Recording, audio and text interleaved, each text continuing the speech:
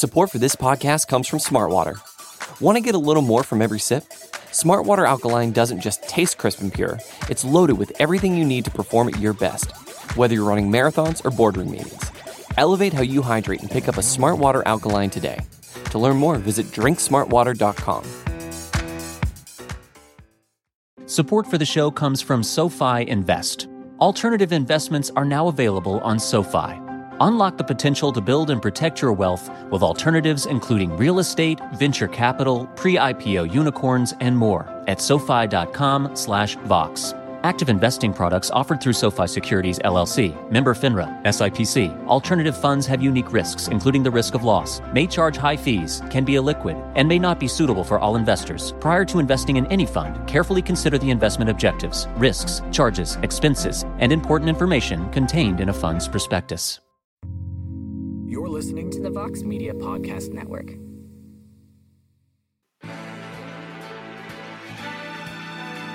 Live from MMA Fighting Studios, this is Between the Links. And now, your host, Mike Heck. The iconic voice, Sylvester Lynn, welcomes you to a brand new edition of Between the Links. Thank you for joining us today, the second to last day of March.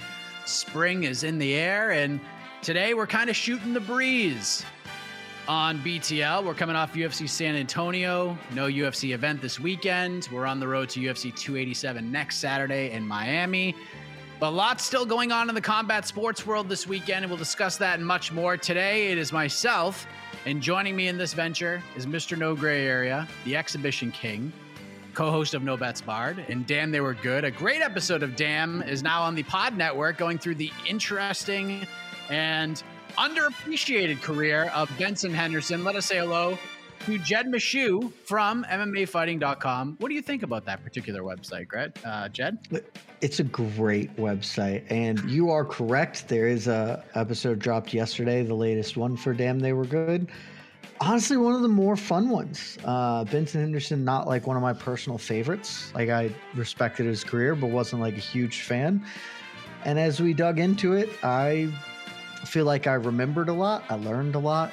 Good time was had by all, and well worth your time. So if you got a long drive, fire it up, because we got plenty of content for you on that show. We definitely do. So let's just get right into it. Let's talk about the big story from UFC San Antonio. Let's talk about Corey Sandhagen, Jed. He puts on a show.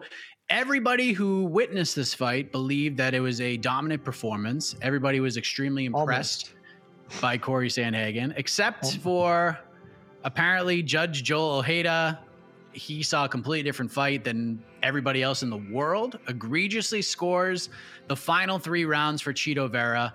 And we'll talk about that more in depth shortly. But Jed, thoughts on Corey Sandhagen's performance and how he handled his business against a very tough opponent in Marlon Chito Vera? I mean, he looked great. I said it on the night, and I will stand by this. It was disappointing, not in that, I mean, the performance was exceptional, but I think many came into this being, expecting a potential fight of the year, a really thrilling, exciting battle. And it's not really what we got. And that's a full credit to Corey Sandhagen, who kind of talked like he just said the dopest shit after that fight, frankly. Like he's got a really good analytical mind. And he was just like, yeah, we knew what we were going to do. We had a plan. Chito talks about wanting it more, but we all want it the same level at this level. We all want it the same. So it's about the other parts and doing it. And we felt pretty good. And that's what we did. And that's what you saw. And so it ended up not being this kind of blood and guts affair, which I think a lot of us hoped for. Certainly I thought we were going to, maybe not the whole fight, but I thought we'd get a lot more of it. But instead, Sandhagen really just kind of dissected him. And it proved that Corey Sandhagen is he re-solidifies himself as one of the very best bantamweights in the world. And there's a world where he is the best guy, right? Like I mean, he got run over by Aljamain Sterling when they fought. Sometimes that happens. Sometimes you get speed bagged, If they fought again, I would probably still pick Sterling based on how that first fight went, but I wouldn't pick it to go the same way, and it wouldn't at all surprise me if Corey Sandhagen could beat Aljamain Sterling, if he could win a rematch with Petr Yan, particularly given kind of the tough scenes Petr Yan has had to endure the last couple of times out. And, Corey Sandhagen versus Henry Cejudo, like, he's got a fair shot against anybody in the top of this division. And he just proved it by kind of really blanking arguably the most dangerous guy in this division. So great win from Corey Sandhagen. Makes me kind of reevaluate just how good he is as a bantamweight. Is he better than top 5? And makes me interested to see him continue to push for a title. Yeah, you know what's funny is I couldn't wait for this show following this performance, because a while back you were on this very program after Rob Font beat Cody Garbrandt, and you said, you know what, Rob Font might be the best bantamweight in the world. Yeah, you said that very confidently. That was something that you continued to say for several months after. He might have been. He wasn't, but he could have been.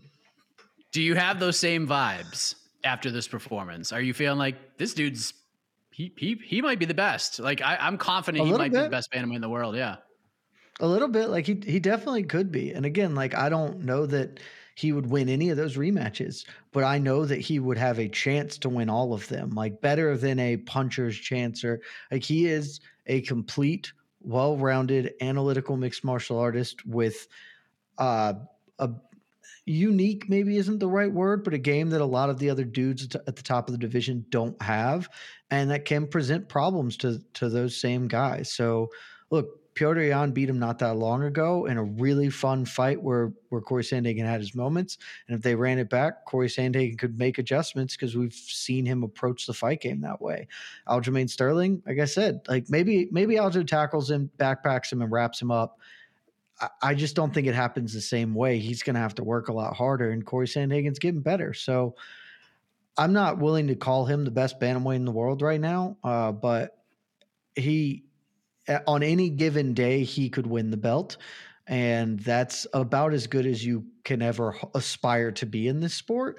And I think Corey Sandhagen is pretty definitively, at least for me, cemented himself in that legitimate title threat conversation. Sandhagen told our own Damon Martin prior to the fight that he had a plan of some kind, or he was developing some sort of plan to call out Sean O'Malley if all went well on Saturday, and all went very well for him Saturday. He didn't do that, which I thought was very smart. He instead calls out Merab Dvalishvili, and he did it very respectfully. He put Merab over as sort of the boogeyman in this division, the toughest fight he could possibly have right now. And Merab, of course, seemed into it, as he should, since the UFC is offering him Umar Nurmagomedov on May 13th. They may still offer him that fight in the future, but Sandhagen calling up Merab, I thought it was brilliant. I loved it. What did you think? Was that the way to go for Sandhagen, or should he have tried to shoot the O'Malley shot with everything kind of up in the air at 135 right now? No. God, no. He pitched perfect. Like he did this. He was perfect on Saturday from start to finish. I mean, you could maybe give Cheeto that last round if you want to, like, it's fine, but he was perfect in everything. His post-fight speech, his call out, all of it was exactly correct, because that is the right call out for him. Merab Dvalishvili is honestly, actually, if I had a gun to my head, I would say Merab Dvalishvili is the best bantamweight on earth right now. And so that's a really tough fight to call out, but that's the fight for Sandhagen to take or to pursue, because it is achievable, and it then also sets him up for the thing that he wants. If he tries to call out Sean O'Malley, he's just not getting it. Like, that's just, Sean O'Malley is going to wait. That is it's functionally what's going to happen. I strongly doubt that he will be like, I just want to fight again. Like he's getting the next title shot. He's just going to wait. The UFC will have no issue having him sit to fight for the belt against the winner of Aljo Cejudo. So calling him out is a waste of a call out. It will never happen. If he doesn't call out Merab, if Corey Sandhagen, tried to pursue that, tried to just call for a title fight or some other nonsense that we've seen some people do, then we talked about it coming into the fight. Then he's probably getting the winner of Adrian Yanez, Rob Font, which is a fun ass fight, and sign me up and watch the hell out of it. But that's fighting back in a it's a real way. Font's several stations back from his ranking at this point. This is the ideal fight. It's tough as hell. Maradvalishvili is impossible to fight functionally. But if Corey Sandhagen can win it, he's number one contender with the bullet.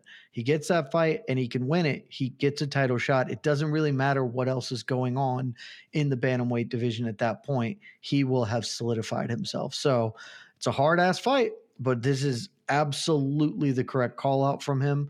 And I think he's going to end up getting it. I think this fight makes the most sense for Merab, who's going to have to fight again. Also won't get O'Malley. God knows who wants to fight Umar Nurmagomedov. Like, that is just at best you are going to win an extremely difficult fight over a guy who is not ranked very highly. So I think he's going to get it. I think the call out was great. Literally a perfect Saturday from Corey Sandhagen. Could not have drawn it up much better than he got. Tough night for Marlon Vera. 4 wins in a row heading into the fight. His usual game plan of let's get an opening, let the guy hit me with a hammer, and then I'm going to just come back and hit him with the sledgehammer. Didn't work here. He didn't get going at all. He had some moments in the 3rd and 4th round, but Corey was just too much for him. And he's only 30, so hopefully he'll learn from this. I'm sure Jason Perillo has been all over him since Saturday, but what's next for him? I mean, he called out Petr Yan. Certainly makes sense from a ranking standpoint, but is that the fight to make? What do you think is the future, at least short term, looks like for Marlon Vera right now? I think that's the fight they are going to make. I'm not sure it's the fight I want. Don't get me wrong, the fight's great. I don't love Marlon Vera's chances in that fight. I'm not saying he can't win it, but it's certainly going to be a 5-rounder. And the way Petr Yan's offense builds on itself, like we have seen realistically the way to beat Petr Yan, and you are going to have to outwork him and just overload him. And Marlon Vera is very much not that kind of fighter. So I think that sets up poorly for him, though the fight is still probably really fun.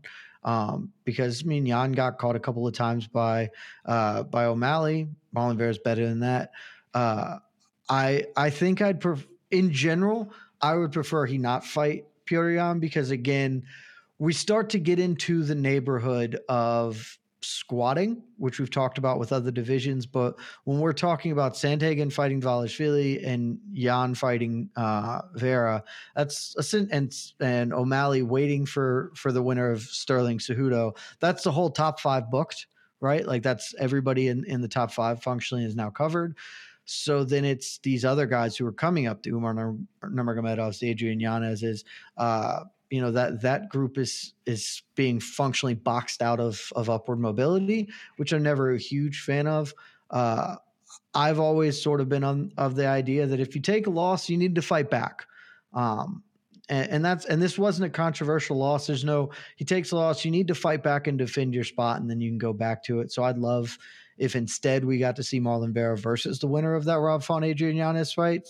Sign me the hell up for that one. Absolute banger alert. But I think we're going to get Petr Yan, and it's hard to be mad about that, because that fight is certainly fun as hell. If nothing else, it does potentially run the risk for Petr Yan of losing like 8 in a row or something insane at this point, which would be a tough scenes for our guy. But that's life in the bantamweight division, baby. Who is your low-key MVP of UFC San Antonio, Jed? Ooh, let me look at this card and remember, because I was not working this event. So Nate Landwehr doesn't count as low key, does he? I mean, it's not the main event, so I don't know who else you could pick, really.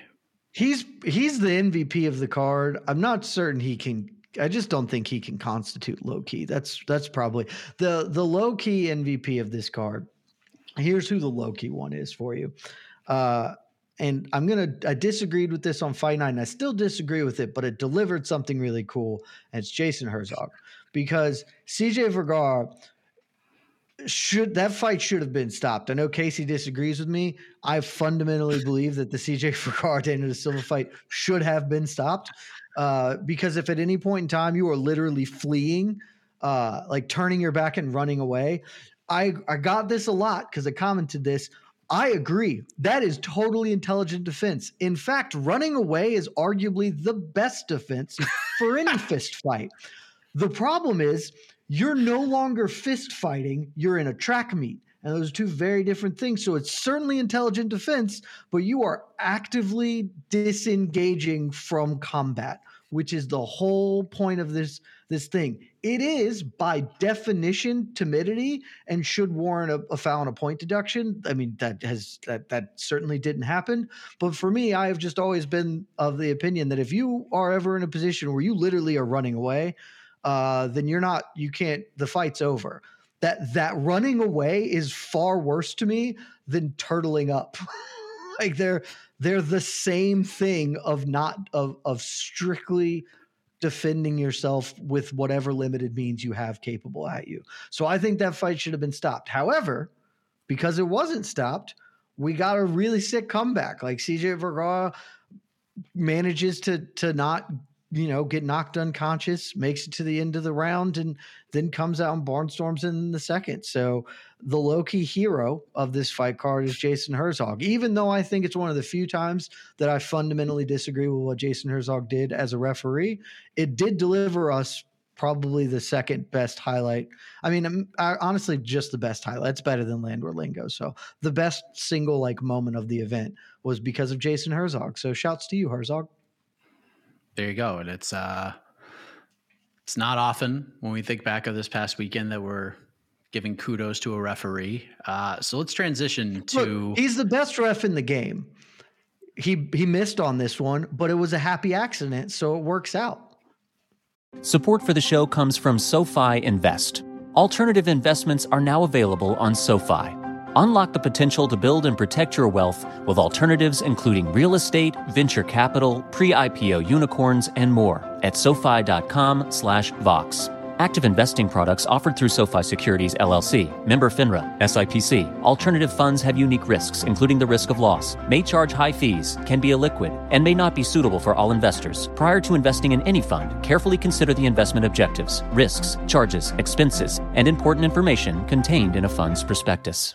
With threats to our nation waiting around every corner, adaptability is more important than ever. When conditions change without notice, quick strategic thinking is crucial. And with obstacles consistently impending, determination is essential in overcoming them. It's this willingness, decisiveness, and resilience that sets Marines apart. With our fighting spirit, we don't just fight battles, we win them. Marines are the constant our nation counts on to fight the unknown. And through adaptable problem solving, we do just that. Learn more at Marines.com.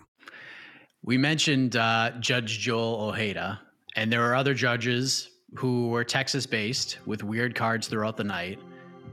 But this is a pretty tough weekend for the Texas Department of Licensing and Regulation, Jed Meshew. The TDLR, the commission overseeing UFC San Antonio. Also, the Fury FC 73 card on Friday, also in San Antonio. And I'm sure everybody who's watching this right now, everybody who's listening to the sound of my voice, has seen the viral clip. Edgar Chairez, Contender Series veteran, likely down 3 rounds in the main event of Fury FC 73. He's fighting Gianni Vasquez in a 5-round fight.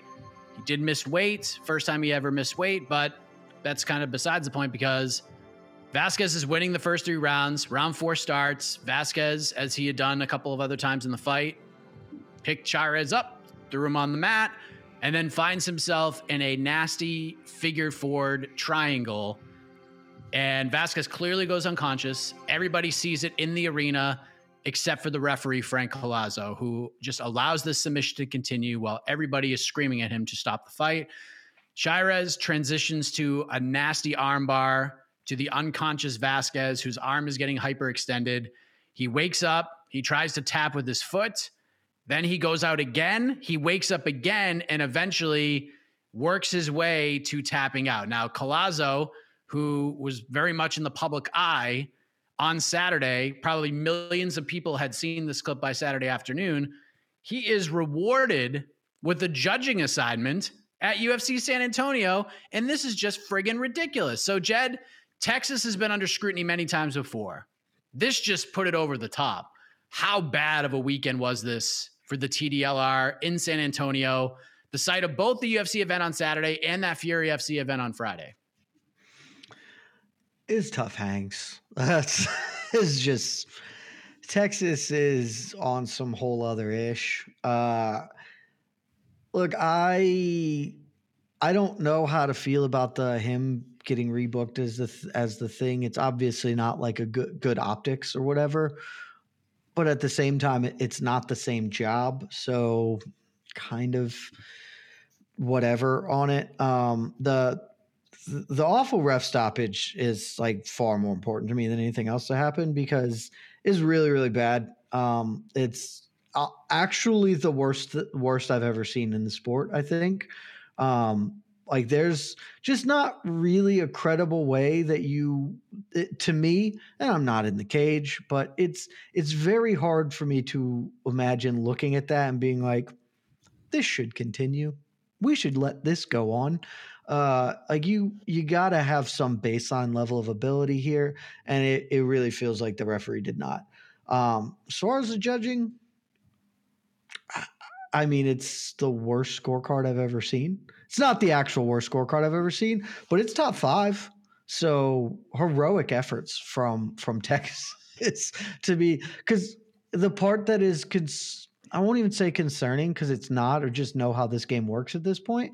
There will be no ramifications either way. And that's the part that sucks and is super lame, right? Because things don't get better when there's no incentive for them to get better. Like they will just continue existing in perpetuity because this is not Texas's first rodeo with this kind of clown shoe shit.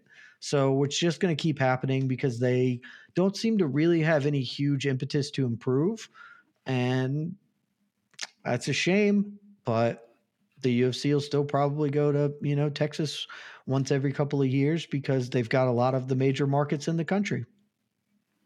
Maybe just stay away from San Antonio, to deal with a lot of this stuff. Because, I mean, like the same, like Frank Collazo ain't reffing fights in Dallas. Like he'll ref fights in San Antonio, judge fights in San Antonio. I don't think he's just making the jaunt to Dallas. Maybe I'm wrong. I don't know. But when you saw that clip on Saturday, like, what did you think of it? Were you like throwing shit across the room? Because I was.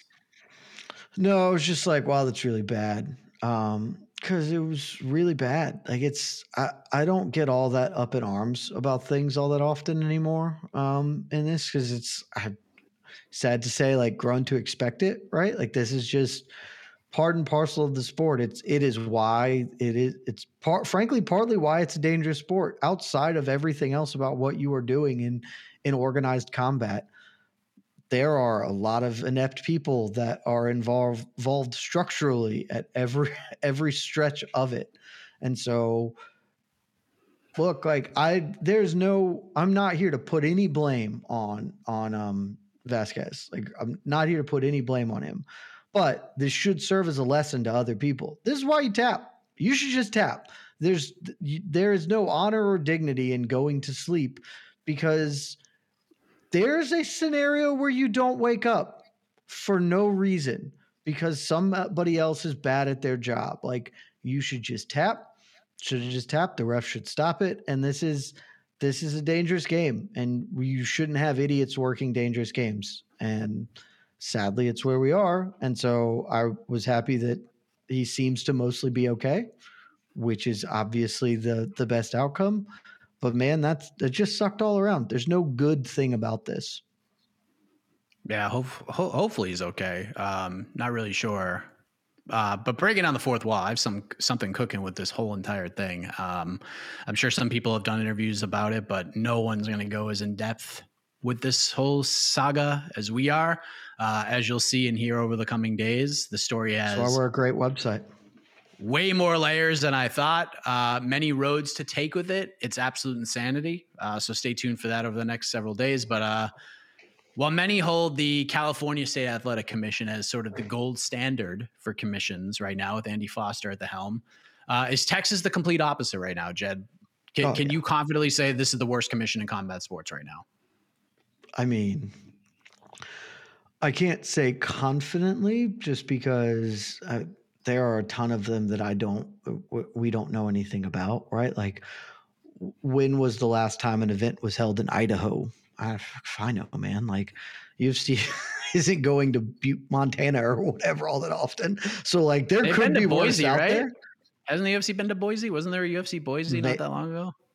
Maybe. I mean, it couldn't have been recently because COVID. So by not long ago, you mean like 5 years ago, potentially. But like, I can't recall all of them. But 2018.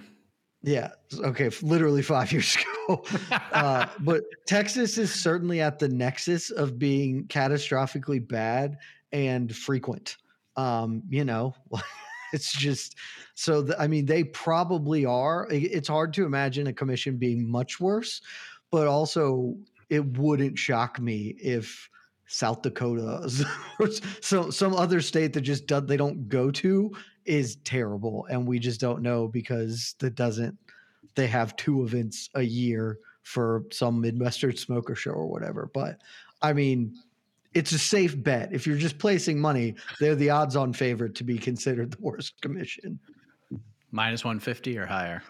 Oh, much higher than that because people know because they also have the perception of being so bad. But yeah, I mean, I can't say it all the way confidently because the UFC hasn't gone to every state recently or whatever. And we're not going to get like, how often is Fury FC or whatever competing in, I don't know, Minnesota? I just don't know. But if I wouldn't feel bad saying it, like it's probably not wrong. Well, there you go. So that's that. More on this whole saga coming up on MMAfighting.com. Stay tuned. But another thing happened at UFC San Antonio, which has caused a little bit of a debate, Jed. I didn't think it would, but it has caused a little bit of a debate on Heck of a Morning and other shows. A very cool announcement during Saturday's broadcast. Donald Cerrone, Cowboy, is heading to the UFC Hall of Fame. He's part of this class of 2023, which includes Jens Pulver, Jose Aldo, Anderson Silva, and now Donald Cerrone. And most people are very happy about this. I thought the moment was very cool. He was very emotional about it, and they brought his significant other and his kids out. I thought it was very, very cool. The highlight package, the UFC does a tremendous job with that stuff. But it has created a little bit of a debate. A lot of people are wondering whether or not the UFC might have gotten this wrong. Is Cowboy Cerrone a Hall of Famer? Obviously he was very important to the UFC, but is he a Hall of Fame fighter? So what was your reaction to this? Have you noticed the debate that has been going on social media and other programs as well? Because I honestly, with any Hall of Fame induction, this is the most, debate that I've seen from the UFC Hall of Fame. So outside of like, this person should be in, why aren't they in?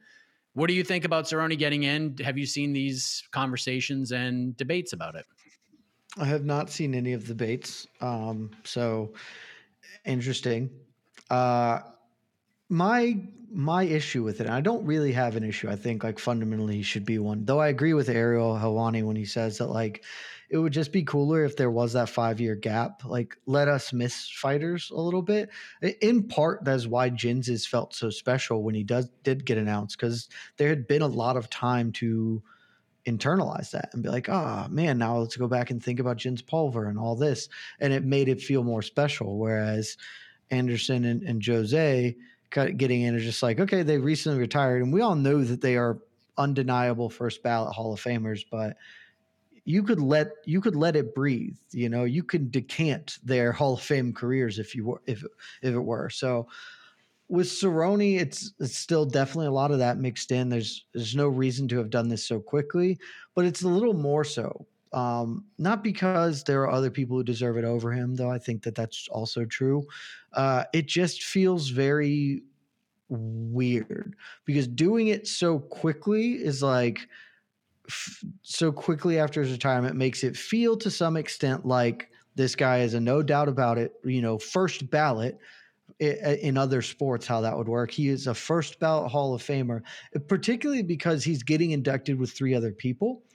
This one really caught me all the way off guard because I just thought the class was set. We already had 3 inductees. That's usually what they're looking at, 2 to 3 people making it in per year. And then we've just added a 4th here sort of quickly, and frankly a 4th that's a little more errant, that is not like it's undeniable for Jose Aldo, for Anderson Silva, undeniable. Jens Pulver also should be undeniable. It took him far too long to get in there, but we're talking about a former champion and a true legitimate pioneer of the sport and of the lower weight classes, which is really important for where MMA got. And you've got Donald Cerrone, who I think is a Hall of Fame caliber fighter. I mean, we already did a damn they were good on him when he retired. It was great. He's unbelievably exciting. He holds a bunch of records in the UFC or partial records in the UFC. But at the end of the day, he never won a belt. He never won a major belt, which is a knock on him, and kind of, to me, should be like, okay, you don't have to get in immediately. You can wait a year or two after the thing, just because it's sort of how it feels like. So ultimately, I have no issue with him going in. The timing, again, feels a little weird, but it's all sort of moot. The UFC is just kind of playing this by ear and doing whatever the hell they want. And that's okay. As long as the right people ultimately end up in the hall, then I don't like we're really quibbling about stuff that doesn't matter at that point. So congratulations. It was a great moment on Saturday. It was fun and touching. And if maybe that's just all they were looking for, was just let's add a little juice to this. We'll get this fun, exciting moment. And I'm sure when they do the speeches, he'll have a fairly cool, fairly interesting one, because he's lived a very interesting life and can reflect on that pretty well. And so it'll be okay. Nothing to get up in arms about, but I can understand being like, that's a little odd. Yeah. And like, honestly, the UFC Hall of Fame, like, he belongs in there 100%. Yeah. Like, he has meant so much to the promotion. And I think some people are getting it, it's not the same as like an MMA Hall of Fame. Like, the WWE Hall of Fame is what it is, but it's not the Pro Wrestling Hall of Fame. Like, the Pro Wrestling Hall of Fame, there's different names, there's different meanings, there's different things. The WWE Hall of Fame will put in people who meant a lot to the company. And Donald was a integral part of UFC allure. And I think some people are confusing the UFC Hall of Fame with like an overall spectrum of the sport. Like, some people look at his record and just be like, well, he's not like a Hall of Fame type of fighter. But for the UFC, he was so important to the company. So, like, while Jason Veritek will never be he won't be enshrined in Cooperstown for being a baseball Hall of Famer, he sure as hell is going to be in a Red Sox Hall of Fame and probably have his number retired at Fenway Park. But that's what this means. That's what I thought of this altogether, is like, why is anybody up in arms about this? Because this is a UFC Hall of Fame, and Donald Cerrone was such an important piece to the company.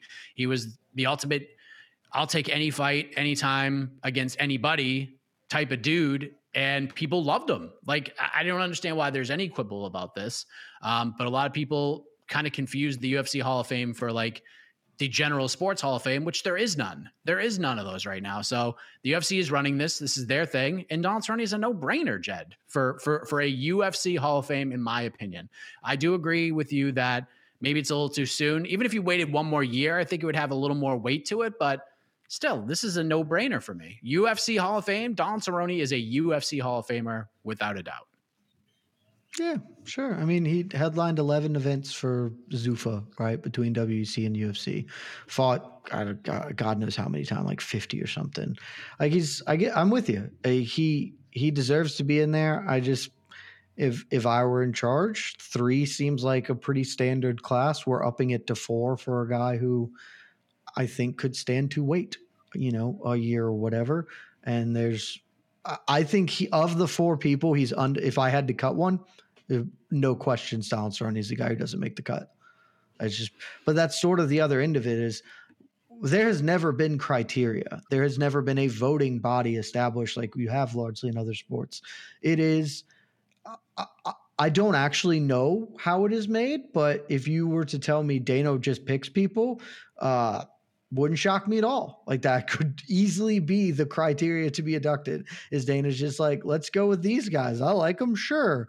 And that's not a terrible way to do it. Like, they've mostly got the right people in there. A couple of clear exceptions, but you're going to have that with anything. But it's just, there are no criteria. And so this feels a little more odd, particularly when you're just adding another guy in who's clearly a tier below the other 3 guys that are going in. So, but again, it's fine. Nothing. No, there's no limit to how many people can be in this thing. The more, the merrier. I would say Donald Cerrone deserves it, and so it's totally okay for him to be in there. It does not detract from anybody else's admission into it. 100%. Completely agree with you. It is only March, so and the ceremony is not until July. So, are we going to get a fight, Jed? Are we going to get a fight? We'll definitely get a fight. We'll definitely. What are we going to get? What needs to go in? What's the fight? Oh, they're really bad at picking fights. So, I mean, they are really bad at it. So that's the thing. I'm not really sure. Because I mean, we've basically gotten a fight every year, right? See, we got one 13, 15, 16, 18, 19, 21, and 22. So we haven't gotten them every year. A couple of missed years there, which is insane because there are so many fights that should go in here. The thing is, like, right away. Well, no, there are two fights that I would obviously say should go in there, but they suck at putting fights in. Like, they're like, look, I'm not here to really throw shade on Diego Sanchez Cliguida. It's a fun fight. Why is that fight in the Hall of Fame before like 30 other fights? Cub Swanson, Duhor Choi.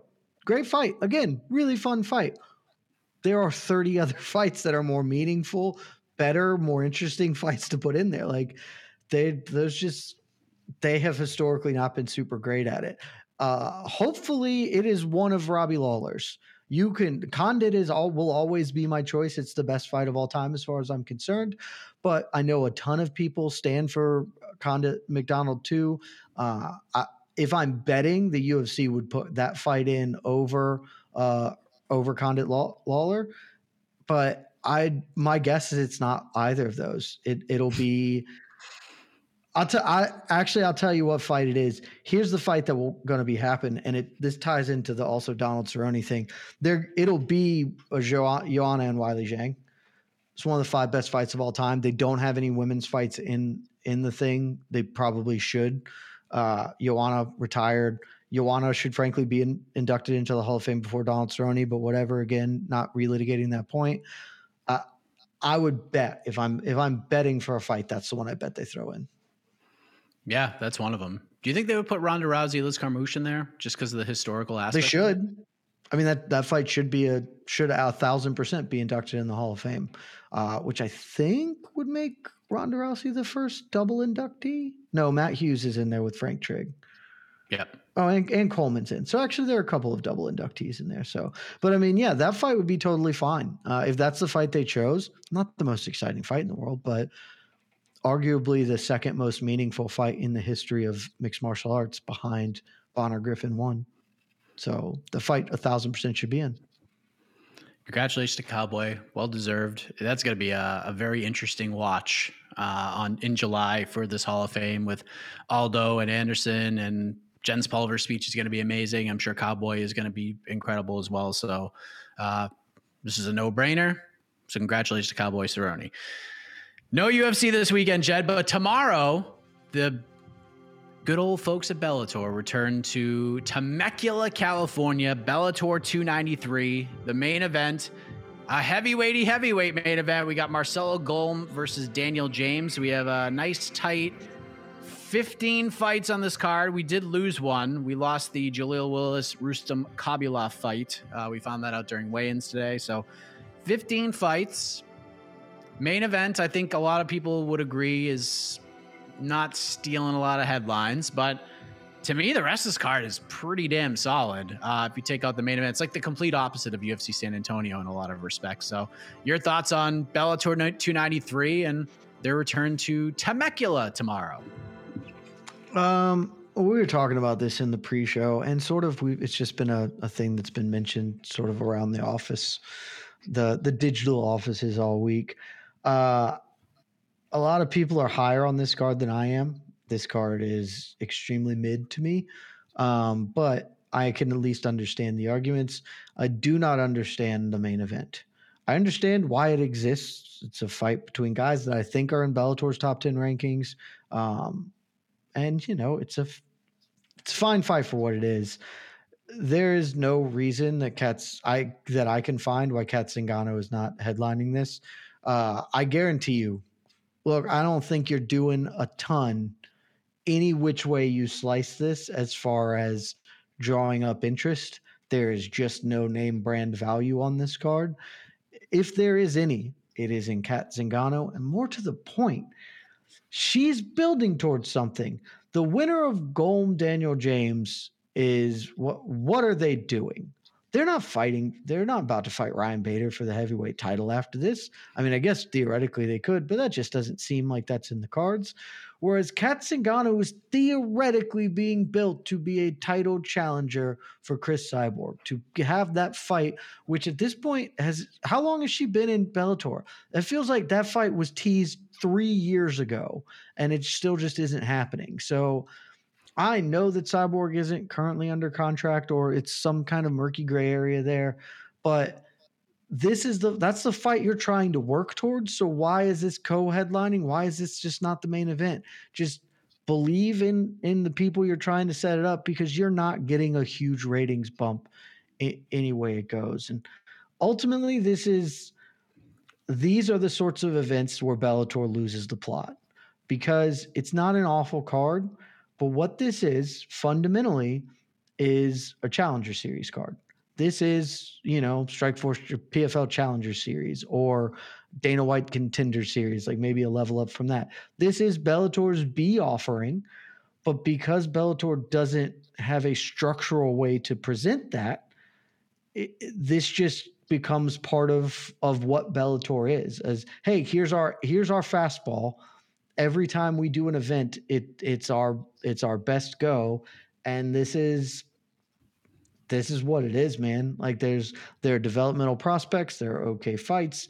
Nobody's tuning in for this that cares too much, and this is always like this is the biggest hindrance for Bellator. They physically do not have enough people to headline events in meaningful ways, to do their 18 events a year or whatever. They need more stars, more people with names.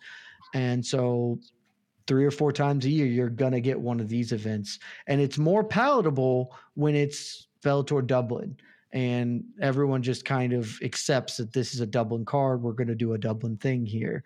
When you're doing it in Temecula, it just reads poorly to me. And so that's kind of where I'm at. Like, if you watch this, I'm sure it won't be awful. Some of the fights are okay, but nobody is building a calendar around this event. Like, got to stay in, got to watch this one. Can't watch the Final Four this weekend. Bellator 293 is coming up, and that's just it's where they consistently fumble the bag.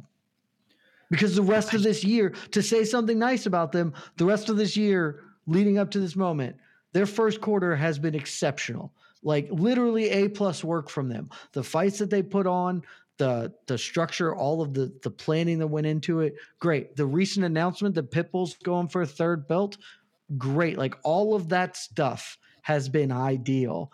But then you just have this one, and it kind of puts a downer certainly for at least this weekend, if not for like your general feeling of Bellator. I just think they should have just done an interim title fight with Katz and Gunn. That would be better. That would be I'm not saying better. strip Cyborg because we don't know what's happening. Like, keep the belt on her. I don't have a problem with that. But like, what if Chris doesn't come back? Like, we got to do something to like move this along here somehow. I know there's not a ton of fighters in this division, but you slap a title on here, like it's something. You know what I mean? But the rest of the card, I actually honestly, like. Bellator should do more interim titles because they're fake and they're stupid. But who cares? And at least like maybe you'll trick somebody if you give Marcelo Golm and Daniel James an interim belt. Or frankly, they should just do different belts instead of interim belts like we've talked about for years. You can have other belts. You can have an intercontinental heavyweight belt or whatever, something dumb and cool. Like you could have fun with it instead of rolling out this card, which again is not awful. Like some of these fights are okay, but it's awful at the same time.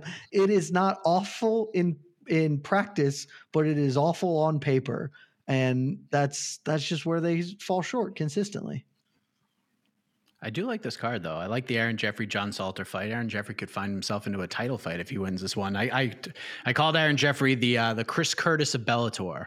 How he just needed his chance, and now he's shining. Now that he's got his opportunity, didn't need a qualifier fight. Why are there 15 fights? Why? That seems entirely unnecessary. Also, like Joey Davis, good prospect. Can we do something fun with Joey Davis? Give Joey Davis some kind of idiot belt. Who cares? Make one up.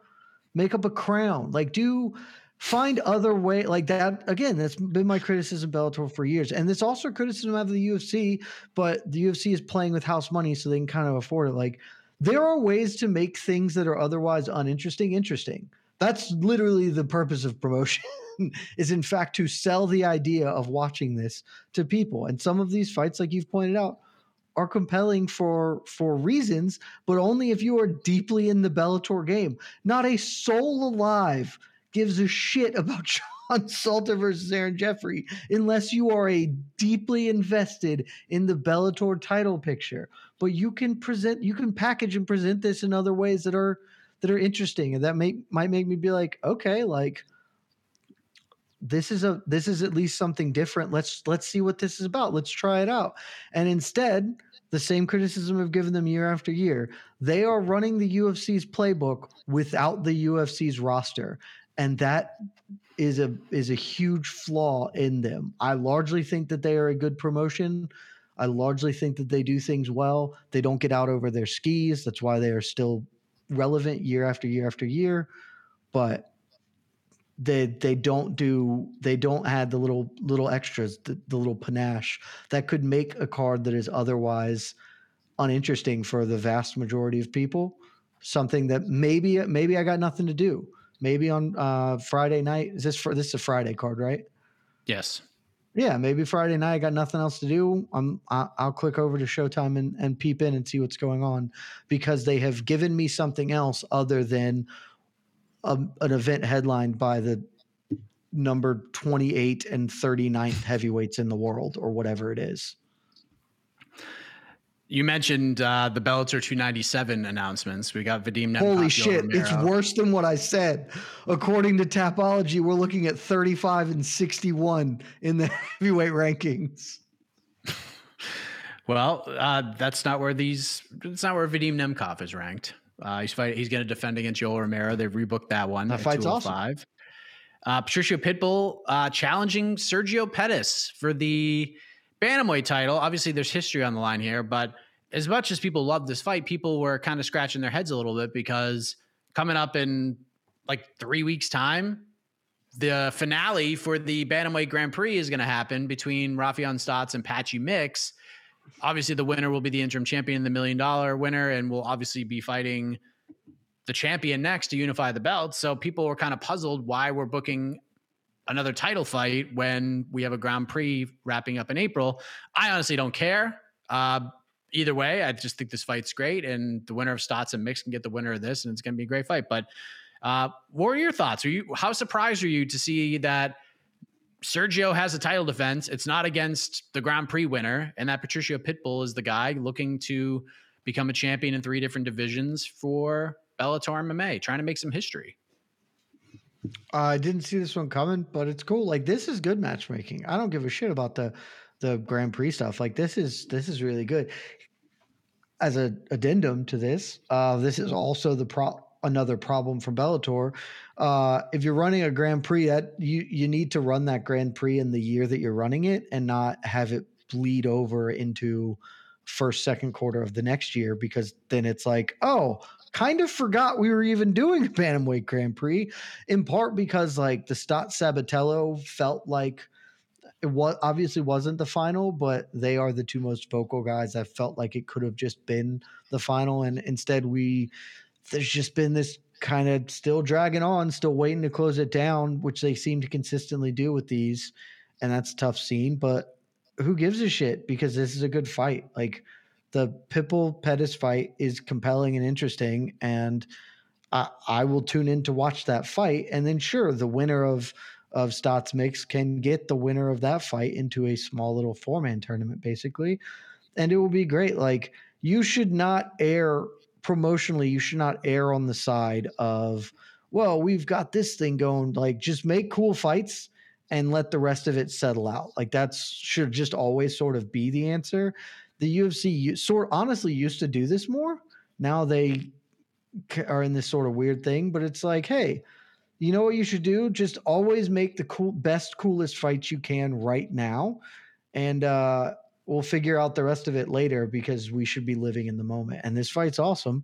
I'm gonna tune in. This was honestly the best thing they did the whole first quarter of this year, which was again a good quarter. Good things happened and accomplished, and were booked and fought, and it's like, oh, I have something to look forward to now. Not a nebulous Grand Prix, which again, the lightweight Grand Prix is a great idea, but it's a little harder to like look forward to. I'm looking forward to too many composite parts. This is just like, yeah, that event's going to be sick. I'm super excited to tune in and watch.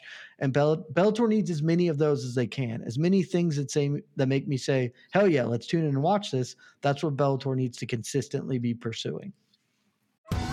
Survivor 46 is here, and so is On Fire, the only official Survivor podcast, and we have a twist this season. The winner of Survivor 45, Dee Valladares, will be joining us every week. We're going behind the scenes of the biggest moments, the how and the why things happen, and the strategy and analysis you can only get from someone like me, a Survivor winner. Listen to On Fire, the official Survivor podcast, wherever you get your podcasts.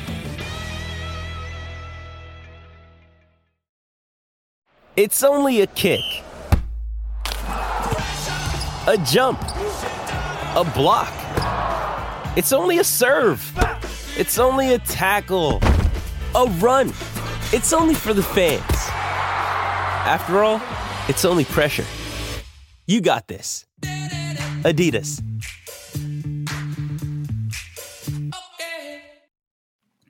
That event will be happening in Chicago, Illinois in June. Looking very much forward to that. But this Saturday, not far from Chicago, in Milwaukee in Algonquin, which means the good land. Thank you, Wayne's World and Alice Cooper, for that tidbit of information.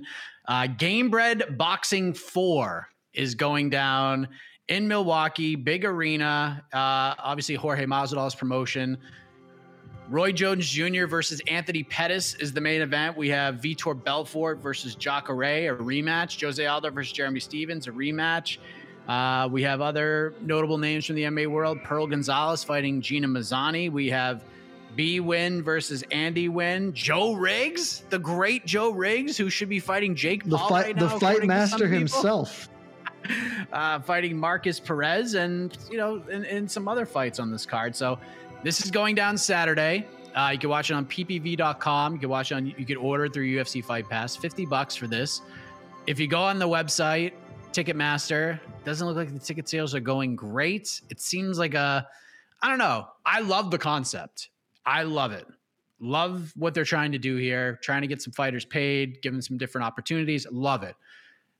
Tough weekend to do it, and tough location, if we're being honest. Like, somewhere in Orlando, somewhere near Miami, somewhere in Florida. I just feel like Milwaukee was just such a weird place to host this event. But hey, I'm not a promoter. Who the hell am I? But where are your excitement levels for this? We're 48 hours away.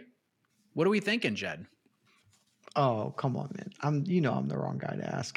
This is fine. I like you. The general idea is interesting, maybe not compelling, but certainly interesting. You got a lot of names to try and grab attention, and unclear that they are accomplishing that. But at the end of the day, there are a couple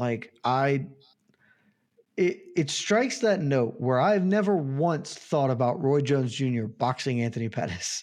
So that's interesting because it's at least something that I had never even conceived of. Is it something I care about, though? And the answer is not really. Roy Jones is really old, but he's a professional boxer. Anthony Pettis is not a great boxer in general, was much better at kicking things, and that's not going to happen here. He's probably just going to get tuned up. But and if he doesn't, then it won't be cool. It will be sad. Like if Anthony Pettis wins this, it will just be sad because it's him beating up an old man. That's a tough hang. The co-main event, that's at least more interesting in the fact that it's, two guys of the same size and the same era. And Jacare hits really hard, even though he's not really a boxer. Vitor obviously much better in that realm.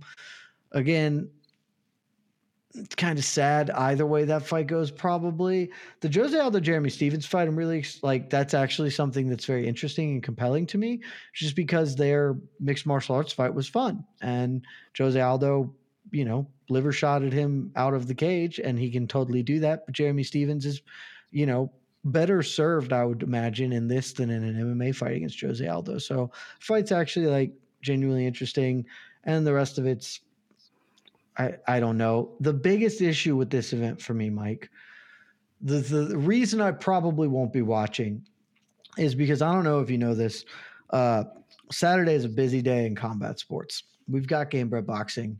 I mean, and just in regular sports, we'll have the Final Four, which I'll be watching. But most importantly, PFL.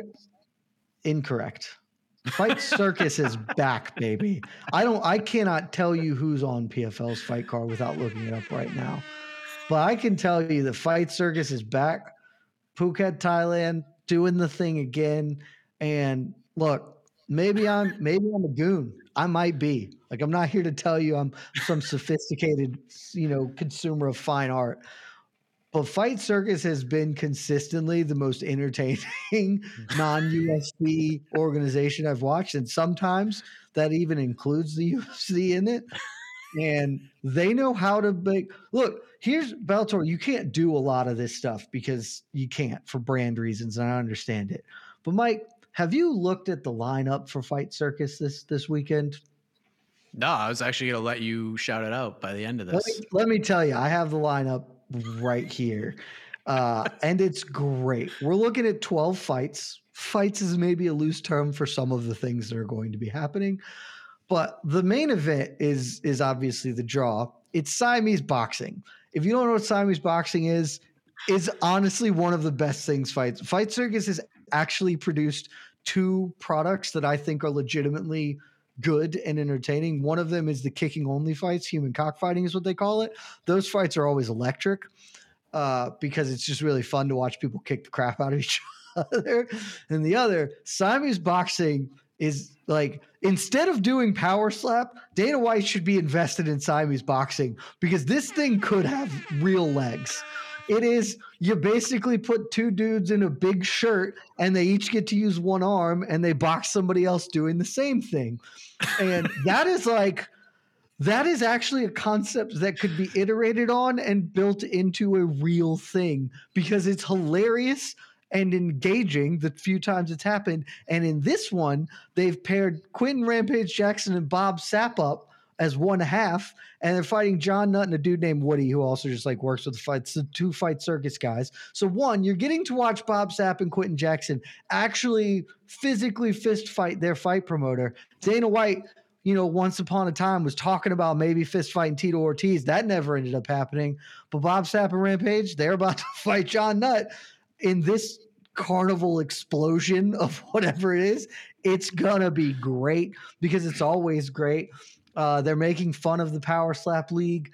They're doing that. They're doing a musical chairs thing where you get a bunch of people and they play musical chairs, and then the losers have to fight each other, basically, which is a great idea. MMA Symmetrical is back 2-on-1 fighting. So I've got the presser in front of me right now. It's Walter John Veal versus the 2 people who win musical chairs. So they'll play it out and all the losers will end up fighting each other, and the last 2 people who get chairs will then fight a 2-on-1 fight. Blindfolded Muay Thai. That's a thing that's about to happen on Saturday. That can't be good for anybody's health, but I will watch that like I will watch a train wreck for sure. The Wheel of Violence, which we've talked about a bunch just in general as being a good idea of just spinning a wheel and then competing under whatever the rule sets are there. The Human Pinata, which I don't really understand what it is, but the pitch is basically Steve Panda Banks, who's a Fight Circus legend of the circus, Panda Banks, is fighting 6 dudes. I'm not sure if they're all at once or how it goes, and there will be some other things, but you got that. It's the best goonish entertainment this sport can offer. And I'm a firm believer that the roots of MMA are in carnival sideshow shit, and that we get a little too serious about things at points in time. And at Fight Circus is a lot of it's awful. I'm not here to tell you that it's all winners, but it's all fantastic, even when it's terrible. And so 1,000%, if I'm picking one of these things to watch, also Fight Circus costs like $5 on Fight TV. I do not know what the pay-per-view for Montreal Boxing is, but I cannot imagine it's, yeah. If I got to choose between $50 for Gamebred Boxing or $5 on Fight TV for Fight Circus, I know exactly which one of those I'm buying. Yeah, it's well said. Yeah, it's a tough weekend. Final Four. We got PFL. We got Fight Circus. We got WrestleMania. There's just so much going on. They do that Saturday night now too, don't they? Mania? Yeah, it's both nights, Saturday and Sunday.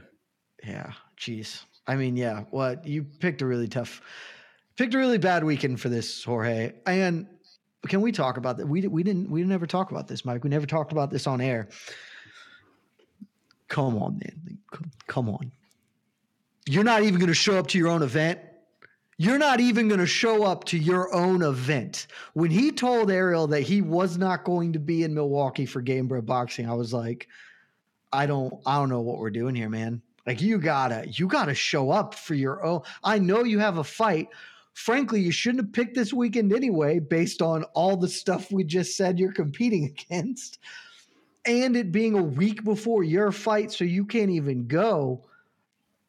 If you aren't willing to go to the fight that you're promoting, why should I? That's my question. That was a tough scene to hear him say that. From what I hear, there will be sort of like a live, I don't know if it's like a watch along, but like a live chat option during the pay-per-view, and Masvidal will be on the broadcast talking about it. So at least he will be there as part of the broadcast in some way. But yeah, I thought that was... Dude, you got to go and sign autographs and get people in the door. Tough scene. I will say, I don't think there's anybody better than him when it comes to that, because I've obviously covered some of the icon cards that were in Savannah.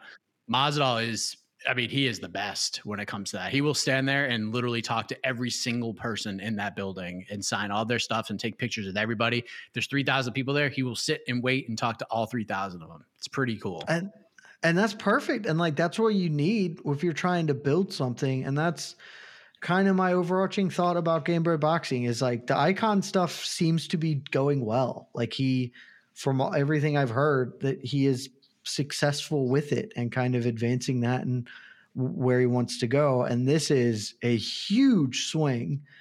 And it's honestly, my biggest takeaway from this is I hope that this is frankly an overswing. He is out over his skis at this point in time. Like there's no way that this thing makes money. I just cannot imagine it possibly could.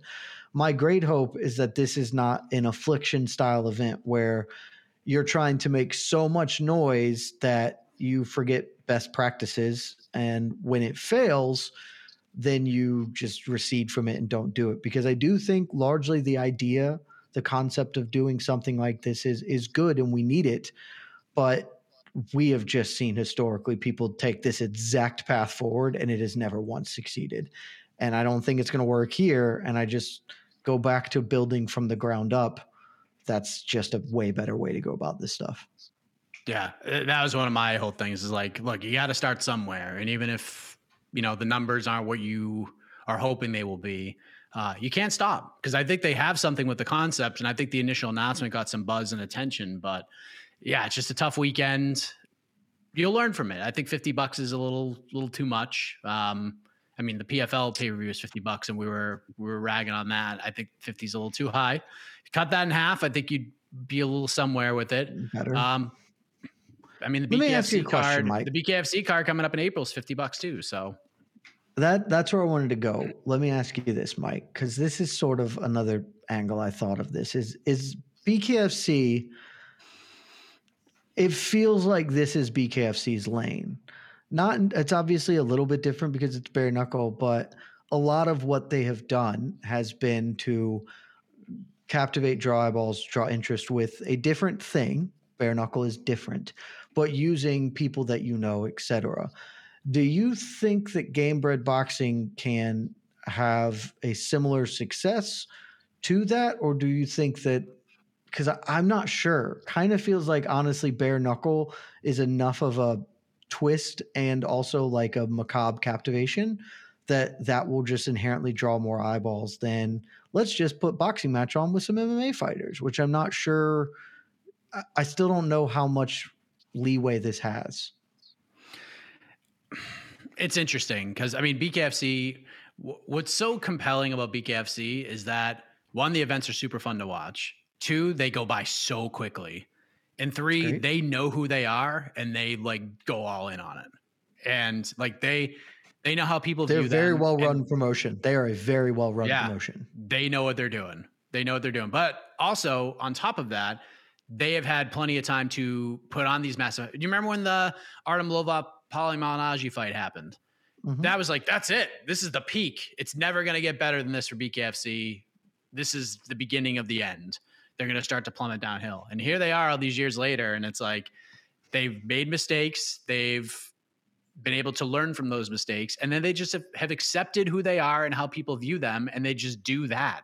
They just go all in on it. Now, I do think there is a place for Gamebred boxing because like a lot of these fighters who want to box, like don't necessarily want to go to BKFC. They don't want to go in there, but sometimes they're just BKFC is just throwing out this incredible amount of money. And you're just like, well, how can I possibly say no to this? So at least they're creating a different alternative where if you don't want to do MMA, but still go into boxing, you potentially have somewhere to go. And this is a compelling idea. My one fear is not BKFC. My fear is if Dana White goes through with this boxing thing, because this is what it's going to look like. If Dana sees this and he's like, all right, this is pretty cool.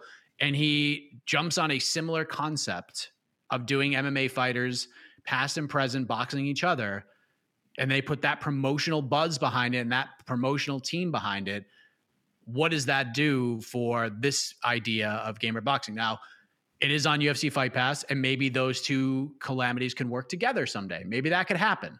But that was like one of my things, like, well, this thing goes really well. Like, what's to stop Dana from being like, well, we've been talking about Zuffa boxing for 6 years. I guess he recently did something saying like a year, 2 years, 3 years, I'm going to try to do something.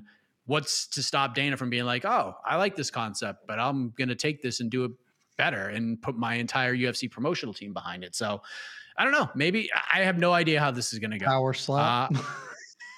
He decided to pivot resources to power slap instead of making a boxing product. Maybe he'll pivot back. I don't know. I mean, he's all in now, but I don't know. I think there's something to this. It's just a matter of this is going to be a big time learning experience. Like how big of a building can we do this in? When can we do it? How is scheduling going to work? Milwaukee doesn't seem to be the type of city to do this in. Should we be more Florida based? Should we do this? Is the price point too high? Are the arenas too big to host it? Like this is going to be a very important event for them, not just because of the dollars and the cents that it makes. It's what they take away from it so that they can improve upon the next one. And because I think the name value is, the name value is really good. Like even some of the undercard fights, there are known fighters who are, and shout out to the fighters. They are promoting the shit out of this card on their social medias. Like I can't go anywhere on any social media without Pearl Gonzalez or B-Win or any of the other undercard fighters just promoting this everywhere on social media. So they're doing a good job doing that. This is going to be a very pivotal learning experience for them. Like if this doesn't go as well as I don't think they're going to make a lot of money. Like you said, I just think it's a really tough weekend for it to happen. A week away from the UFC pay-per-view. We got all these other sporting events happening. Like they could have waited 2 weeks and done this. They could have done it April 15th. I know you have the Holloway Allen card, but at least that's an option and that's fine. There. Yeah, it would have been. And then you get 2 Apex cards coming up. Yeah. And then you get 2 Apex cards coming up on the 22nd and the 29th. I know you're dealing with BKFC with one of those dates, but yeah, I think they're going to hopefully they could take lessons from this and continue on and not just do a one and done with this type of process. And this is going to be a pivotal weekend for them. I don't think they're going to sell at the building. I don't think they're going to sell a ton of pay-per-views here at that price point, but hopefully they can create enough buzz so that because I mean, I'm going to be watching it. I'm going to be covering it. So, and I'm excited to watch it. Like that's my role for Saturday, and I'm excited to do so. But not everybody is going to be. Not everyone's covering that event.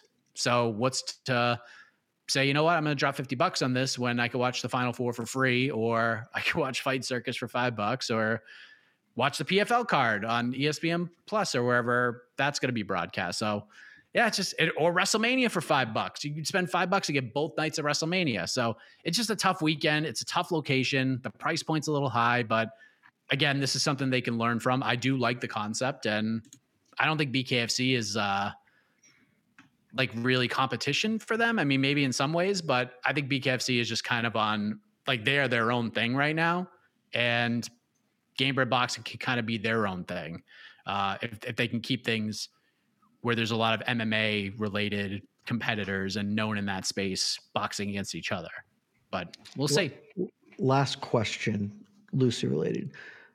Why doesn't he just change icon to Gamebred MMA? It feels like that's just the move forward here, because that just has to be better, right? Like, and then this can just be part of an entire promotional organization instead of Gamebred Boxing's over here, Icon FC's over here.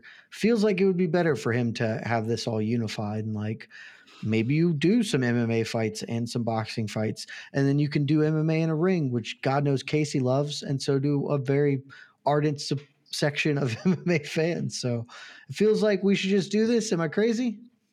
Well, he has a Gamebred FC. It's the bare knuckle MMA league that he does. So that's already there. But Icon has his name attached. It's not Icon FC. It's Jorge Masvidal's Icon FC. Yeah. So the branding is still there. But yeah, I don't know what's going on with Gamebred FC. Honestly, I don't remember Gamebred FC at all. So that shows you where I'm at on this particular topic, I guess. But I mean, look, it gets fighters opportunities, and I'm all down for that. And hopefully they're making great money, and they want to do it again. They're treated so well that they want to come back and do it again. And by all accounts, people I've spoken to, they do a good job with that. So yeah, I don't think this is going to be a box office success by any stretch of the imagination, but you got to start somewhere. And it's going to start for them on Saturday, April 1st with Gamebred Boxing 4. And let's see how this all plays out. So I think we're done, Jed. Is there anything else you want to say? I mean, you wax poetically on Fight Circus, but I would love to hear if you have any more thoughts about anything. I need to correct. It's actually $10 for the standalone pay-per-view on fight.tv. If you're already like a fight person, I think it's like $8 because that's their like subscription thing. But so it's $10, which is still $10, and I'm for sure giving that same money. I own a Fight Circus t-shirt, so I'm obviously going to give them $10 to watch old school MMA, Mike. I didn't even mention it. One of the first fights is a single 10-minute MMA round. They're bringing it back to the roots, baby. It's going to be a great time. You should watch Fight Circus this weekend, guys. They don't pay me to say this. I just genuinely love their product because it's insane, and the sport needs more insane things. Is it NHB or is it gloves? Like normal rule set? I don't know. I'm going to assume that it's gloves, but also I don't know rules. It could be anything, Mike. There's not a commission that's really spin the wheel, baby. Spin that wheel. Yeah. They're doing blindfolded Muay Thai. I'm not sure that anybody is actually checking to make sure that everything's on the up and up here. We're just going and we're hanging, and this is the promotion that if you and your buddies got drunk one night and were like, we should make a fight promotion, and then you woke up and like followed through, that's what Fight Circus is, and it's delightful. Oh man. Well, I mean, with that said, there's not much more we can add to that to put the show over the top. I think we're out of the red zone. We've crossed the threshold. Touchdown BTL. We've gotten it done. We're on the board. And next week, we will recap all of this action, and we will get you ready for UFC 287. Their promotions return to Miami, Florida, first time in almost pretty much 2 decades that they're back in Miami. We got Pereira versus Adesanya for the middleweight title. We got Burns versus Masvidal. We will have a watch party. Connor Burks, shout out to GC. He sent me over the cold open video for UFC 287 that I need to voice over for the watch party, this is going to be, I'm going to say it. This will be the greatest cold open in MMA history. I mean, it is so good. I had goosebumps this morning when I watched it. And I'm like, I cannot wait to voice this thing over on Friday. So get ready for that. We'll get you ready for UFC 287. I'm going to try to get a special guest on, a fan favorite of BTL for next week's show. We're in discussions. We'll see if we can make it happen. Hopefully we'll have more on this Fury FC situation. There's a lot happening behind the scenes here. So hopefully by the time we're back here, we can talk about that a little bit more. And then it's time to see if Jorge Masvidal can put a wrinkle into Dana White's plans. Let's see if Israel Adesanya can get his title back. That 287 main card is friggin' awesome. That whole card is pretty damn good. So looking forward to that. Yes. Casey, you could hit the music. We are done. We will have a weekend preview show coming up in a little while, 3 p.m. Eastern. And we'll just talk about all about this weekend. We'll probably take a lot of fan questions too, because there's so much going on. We'll see where your interests are peaked. So for Jed Michoud, Casey on the ones and twos, I am Mike Heck. Thank you very much. Back next week on BTL. Good night, everybody. This has been Between the Links, an MMA fighting production on the Vox Media Network.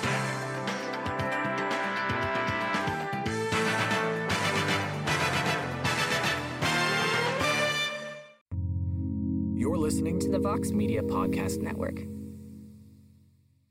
Support for the show comes from SoFi Invest. Alternative investments are now available on SoFi. Unlock the potential to build and protect your wealth with alternatives including real estate, venture capital, pre-IPO unicorns, and more at SoFi.com/Vox. Active investing products offered through SoFi Securities LLC, member FINRA, SIPC. Alternative funds have unique risks, including the risk of loss, may charge high fees, can be illiquid, and may not be suitable for all investors. Prior to investing in any fund, carefully consider the investment objectives, risks, charges, expenses, and important information contained in a fund's prospectus.